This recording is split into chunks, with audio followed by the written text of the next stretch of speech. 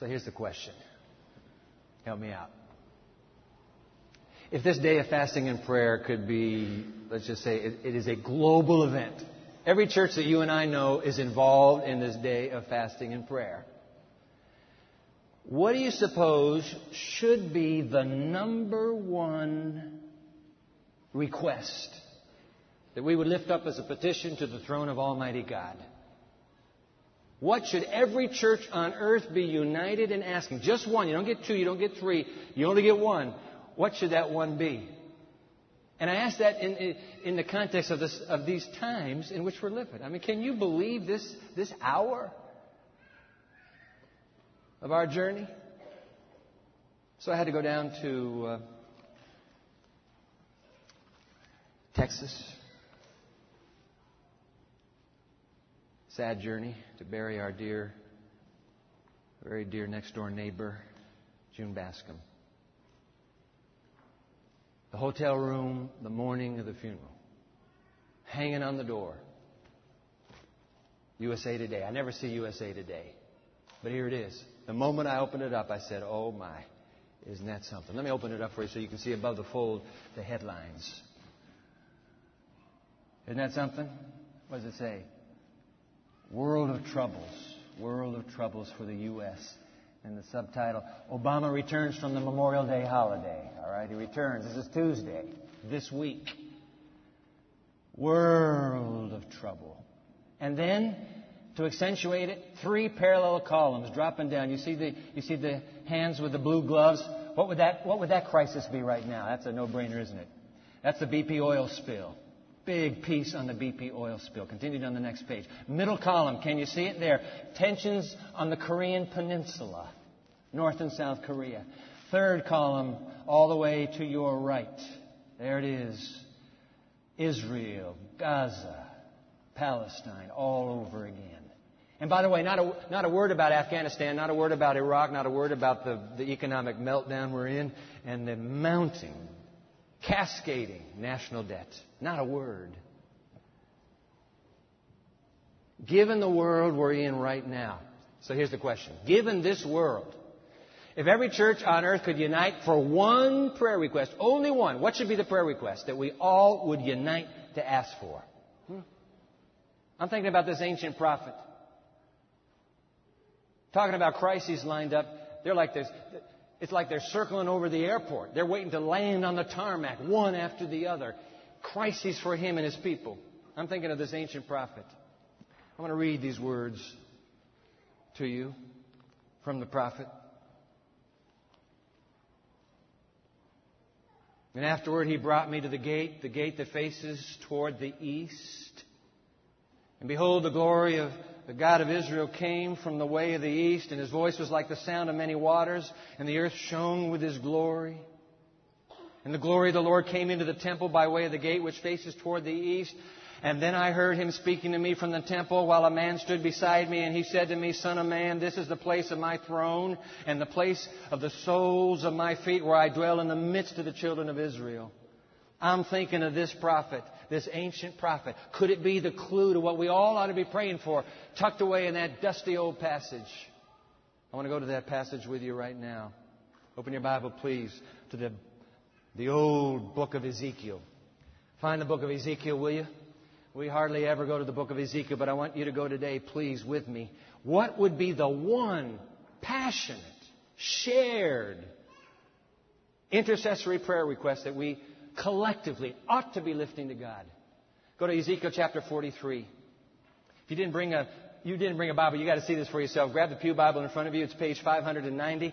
Today it's going to be the same translation as the translation I hold in my hand. And let me just tell you that I am so excited to be holding this translation in my hand. I want you to take a good look at this Bible. Can we get a camera up on it? This is the brand new. I mean, we're talking brand new. This ink is just barely dry. This is the brand new Andrews Study Bible. We've been waiting for this for 3 years. My friend Ron Knott and a team of scholars have been poring over Scripture to write the study helps. I just got this last night. I couldn't even go to sleep.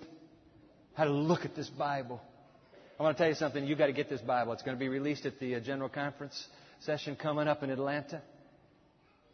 Get this Bible. By the way, I want to say to those of you that should be in first service, usually, that this type size is perfect. You're going to be very happy. Thank you, Ron. Nice selection. Oh, you're going to be happy to have this Bible. The helps by scholars that you know. They're all listed. So I'm going to be in the New King James today. Ezekiel chapter 43. Let's just read verse 2. See if you can find this one passionate intercession that God would have all of us pray together. Only one, not two, only one. Ezekiel 43 verse 2. And behold, the glory of the God of Israel came from the way of the east. And His voice was like the sound of many waters, and the earth shone with His glory. The earth shone with His glory. Karen and I were taking off from Johannesburg back in December after spending a couple of weeks in South Africa preaching. Coming back, and you know when you come back from South Africa, those of you that live in South Africa know you're going to fly into the night. Middle of the night, I'm looking out this black window on the mighty African continent below, and then every now and then, out of that midnight darkness, there would emerge the sparkling orange grids of some city on the continent. Bright, glittering diamond of orange. Then, a few moments later, back to the inky darkness of that midnight. I'm telling you what, when Ezekiel is given this vision, he's not shown a little orange blot in the midst of a midnight of darkness. No. When Ezekiel is given the vision, the whole vision is orange. It's all set ablaze, glittering in the light of a rising sun. My, oh my. Read it again with me, will you? And behold, the glory of the God of Israel came from the way of the east.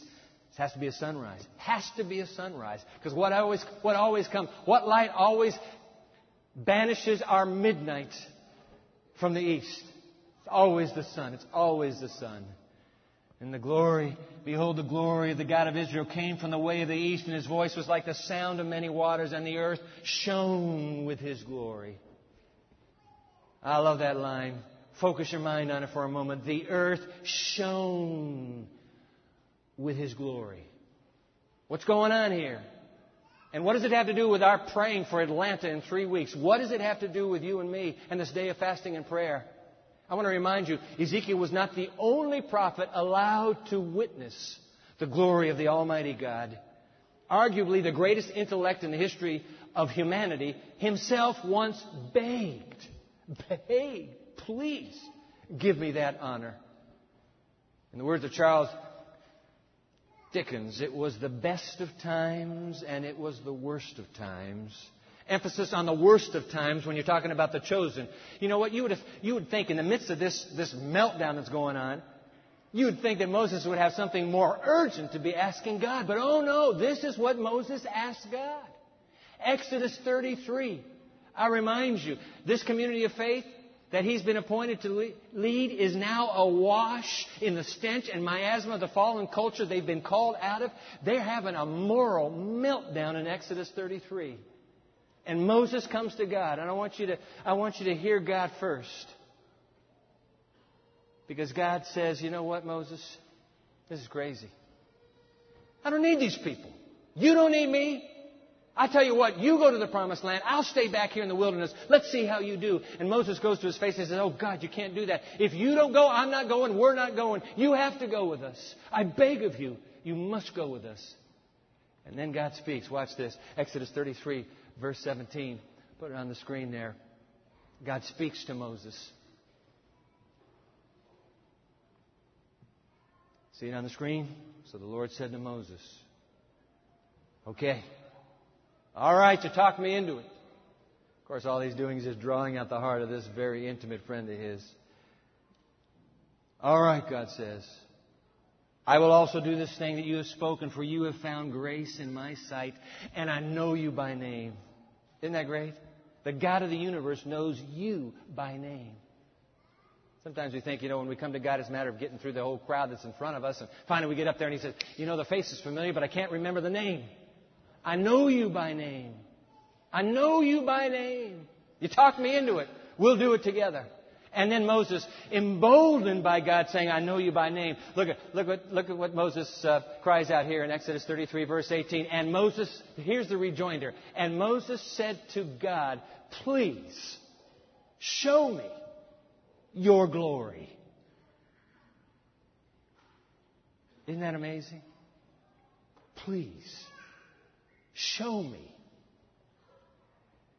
your glory. I tell you what, if leaders could pray but one prayer together, what's wrong with that prayer? Show me. Show me your glory. It's the kind of leader I'd like to have lead me, wouldn't you? I guess they're going to elect leaders for the next chapter. God, get them to leaders just like that, who beg to see your glory. Show me your glory. Oh, look at this. Here it is again. Ezekiel 43, verse 2. And behold, the glory of the God of Israel came from the way of the east, and His voice was like the sound of many waters, and the earth shone. The earth shone with His glory. You see, Ezekiel wasn't the only prophet that was given a vision, that prayed for the glory of God. Ezekiel, Moses. Guess what? Here comes Habakkuk.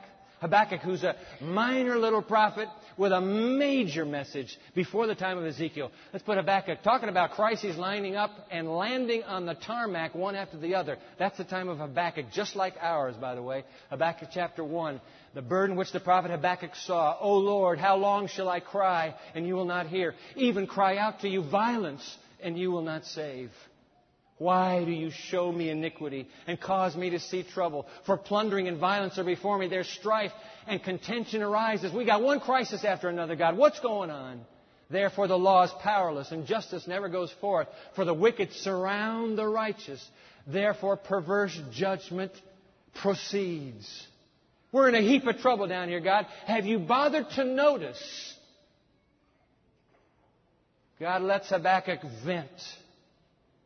And then the God of the universe responds back to him in chapter 2. Look at this, chapter 2, verse 2. Then the Lord answered me. Because Habakkuk's writing this. Then the Lord answered me. And He said, write the vision and make it plain on tablets, that he may run who reads it. For the vision is yet for an appointed time. But at the end, it will speak and it will not lie, though it tarries. I know your hope is growing weary. I know your vision of eternity is petering out. But though it tarries, wait for it, because it will surely come. It will not tarry. And then God speaks the familiar words. Behold, the proud. The proud man. His soul is not upright in him. But I want to tell you something, Habakkuk. Listen to me clearly. The just... Read this out loud with me. The just shall live by faith. You can't quit on me, Habakkuk. Don't quit on me. Hang on with raw faith, naked faith. You keep believing in me. Though it looks like the vision is over and I'm never coming, you hang on. You hang on by faith. The just shall live by faith. Because here it comes, Habakkuk. As I promised Moses, as I will promise Ezekiel, I'm promising you. Look at chapter 2, verse 14. I'm telling you, Habakkuk, the earth is one day going to be filled with the knowledge of the glory of the Lord as the waters. Isn't that something? As the waters cover the sea. We're not talking about a little inky black canvas with a little blotch of orange here and a blotch of orange. No, the day is coming when the whole planet will be orange with the fire of a final sunrise. Wow. I beg of you, God, I beg of you, show me your glory, which is precisely what Ezekiel, Habakkuk, and Moses were granted. Read it again, chapter 43 in Ezekiel, verse 2. And behold, the glory of the God of Israel came from the way of the east. His voice was like the sound of many waters, and the earth shone with His glory. You know who this is, don't you?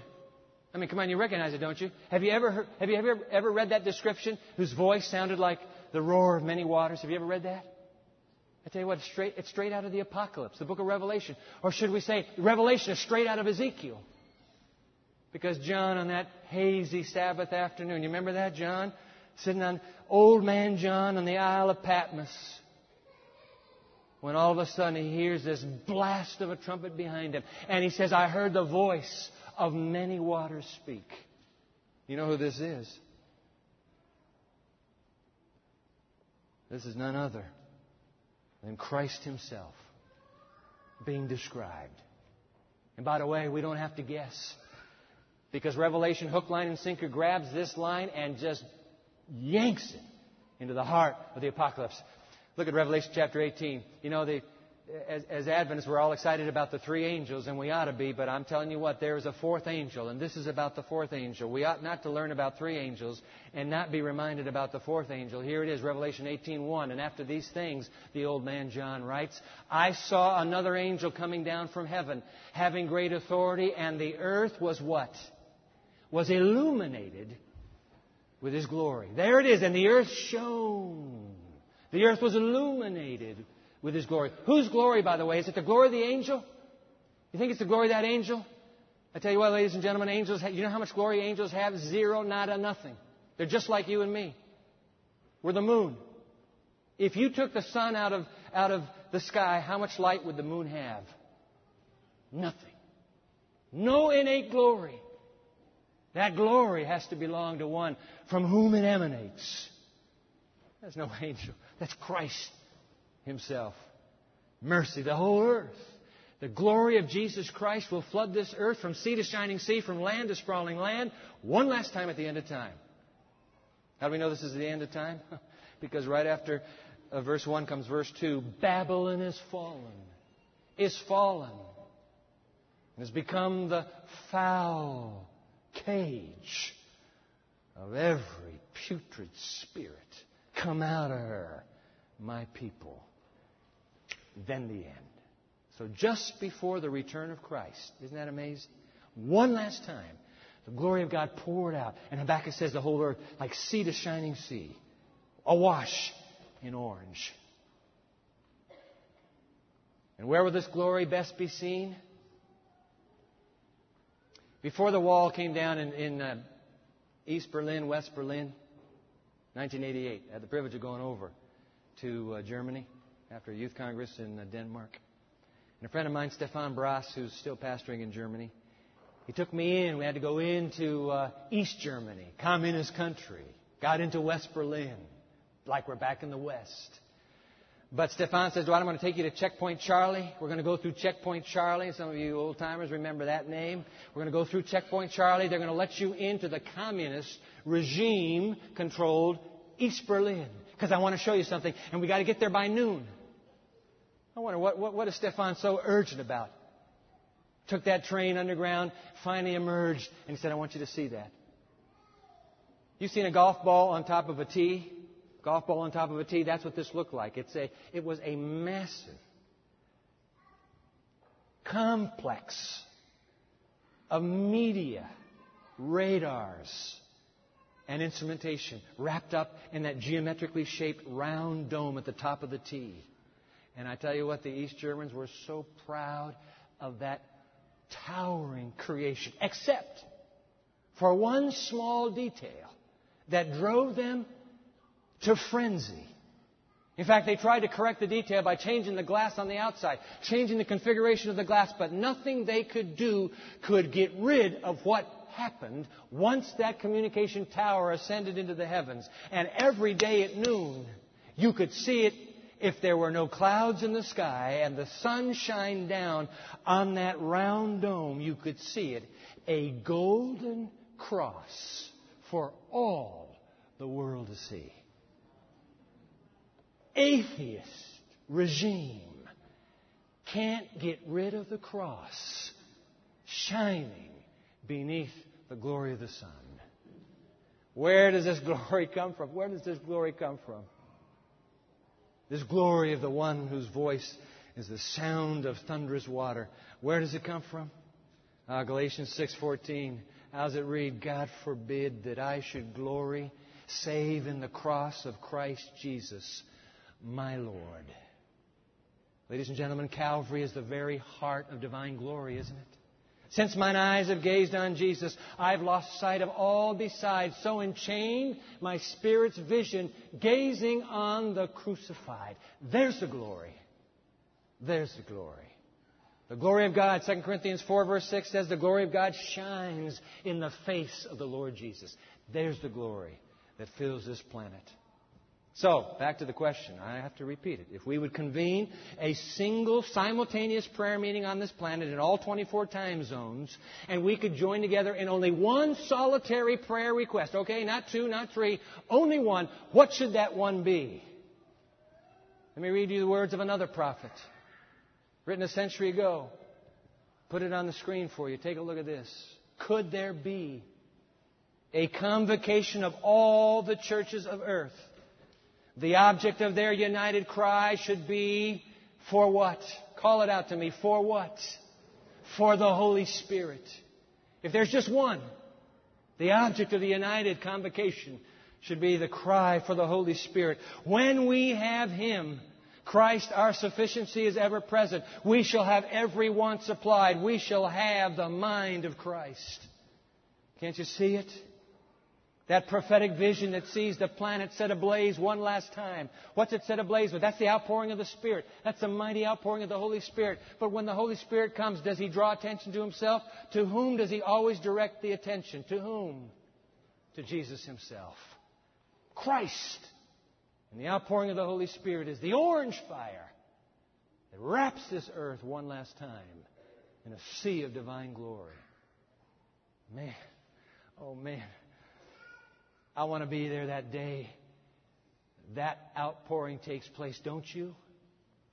I want to be there that day.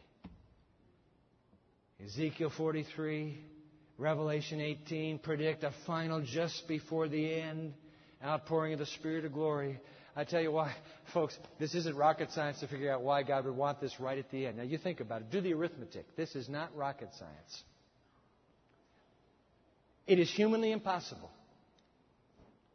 It is humanly impossible for us to do what we've been asked to do. Reach a single generation within a generation. Let me give you the numbers again in case you forgot them. Every second on this planet, 4 babies are born. Just went to visit the little Karskellen baby that was born Wednesday night. So that was one of them for 1 second. Every second on this planet, 4 babies are born. Boom, boom, boom. 2 in China, and then the other 2 around the world. Every second, 4 babies are born, and every second, 2 human beings expire or die. All right? Sad, but it's true. Every second. Which leaves us a net growth of how many per second? 2. Which means that in 6 days, you'll have 1 million. And in 1 year, you will have 60 million. 60 million new people are added to the rolls of this planet every single year. Now, we're going to go down to Atlanta, aren't we?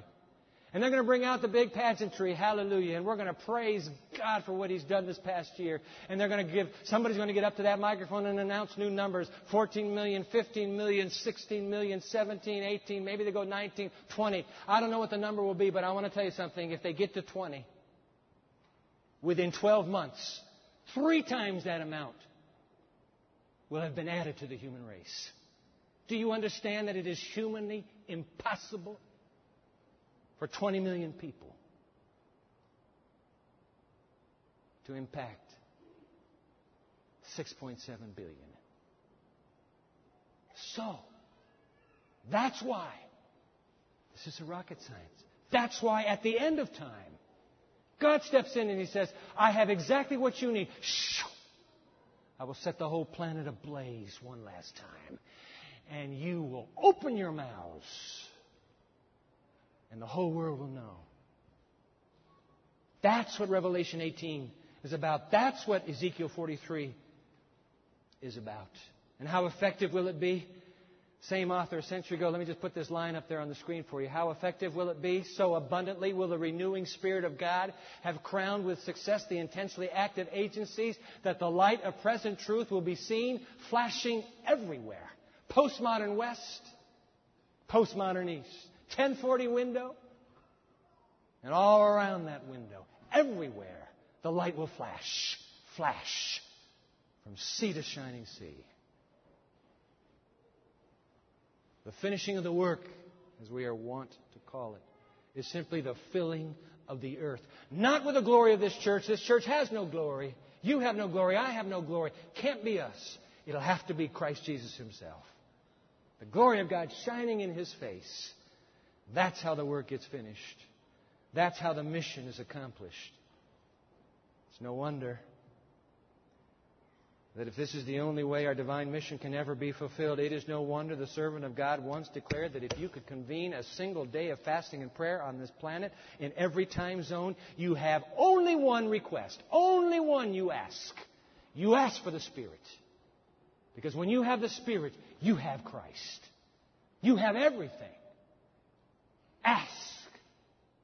Luke 11:13, if you who are evil know how to give good gifts to your children, how much more will your Father in heaven give the Holy Spirit to them who ask? Ask. Ask me. I'm not giving it unless you ask. Ask me. Oh, look at same author again. We need to pray as we have never prayed before for the baptism of the Holy Spirit. For if there ever was a time when we needed this baptism, it is now. There is nothing the Lord has more frequently told us He would bestow upon us, and nothing He would be more glorified in bestowing than the Holy Spirit. And because that was their united prayer in the upper room, Pentecost happened. And by the way, it happened once, and then it happened again, and it happened again, because one filling is never enough. It happened. With Ron Knott, the one behind the study Bible, I had the privilege of standing in what archaeologists are certain is the same upper room where Pentecost took place. I want to tell you something. It was just like, it was awesome to pray there, to worship there. Ladies and gentlemen, if I read my Bible correctly, according to Ezekiel 43 and Revelation 18, it's going to happen one more time. One more time. So on this day of fasting and prayer, if we had but one request, what is it we should ask for? What is it we should ask for? The Holy Spirit. That'll handle the unity issues. That'll handle the mission and evangelism issues. That'll handle the revival and reformation issues. That'll handle the general conference session. One gift for all. And so we have this day of fasting and prayer right now.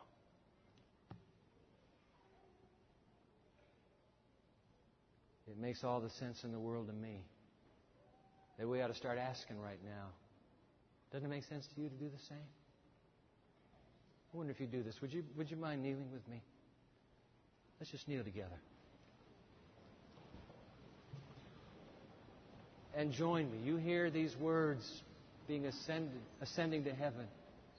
If they reflect something of your heart longing, just put that amen in your whispered partnership in this prayer. Oh God, we live on a planet in the crosshairs of every imaginable crisis. Somebody keeps dreaming up. Who would have guessed 3 months ago that some hole in the bottom of the Gulf of Mexico could begin to reshape life in that region again? And the ripple effect. Dear God, the economy, Europe, Greece, the United States, the United Kingdom, we're all in this together. Spiraling. The brightest minds on earth trying to find a solution. And we keep coming up empty. Holy Father, in the midst of a world like Ezekiel's and Habakkuk's and John's, we also live. Oh God, are you serious? Are you serious that at the end of time you will unleash the Holy Spirit and explode your glory around this planet? If that's true, and something deep in our souls tells us it is, then, oh God, we have but one prayer to ask of you. Would you please, please show us your glory by filling us with the Holy Spirit? We're not worthy. God, look at us. We are not worthy. We're not even worthy to bow in your presence. But Calvary, where your glory shined in all its splendor, Calvary has promised us that we could come boldly to your throne of grace and that you would give. Better than the best parent we can imagine, you would give the Holy Spirit to them who ask. And so, Holy Father, we're asking. Not once, not twice, but we want to ask and ask and ask again. Please, fill us with the fullness of the gift of your Spirit for the glory, only for the glory of our Lord Jesus Christ, in whose name we pray. Let all the people say, Amen and Amen.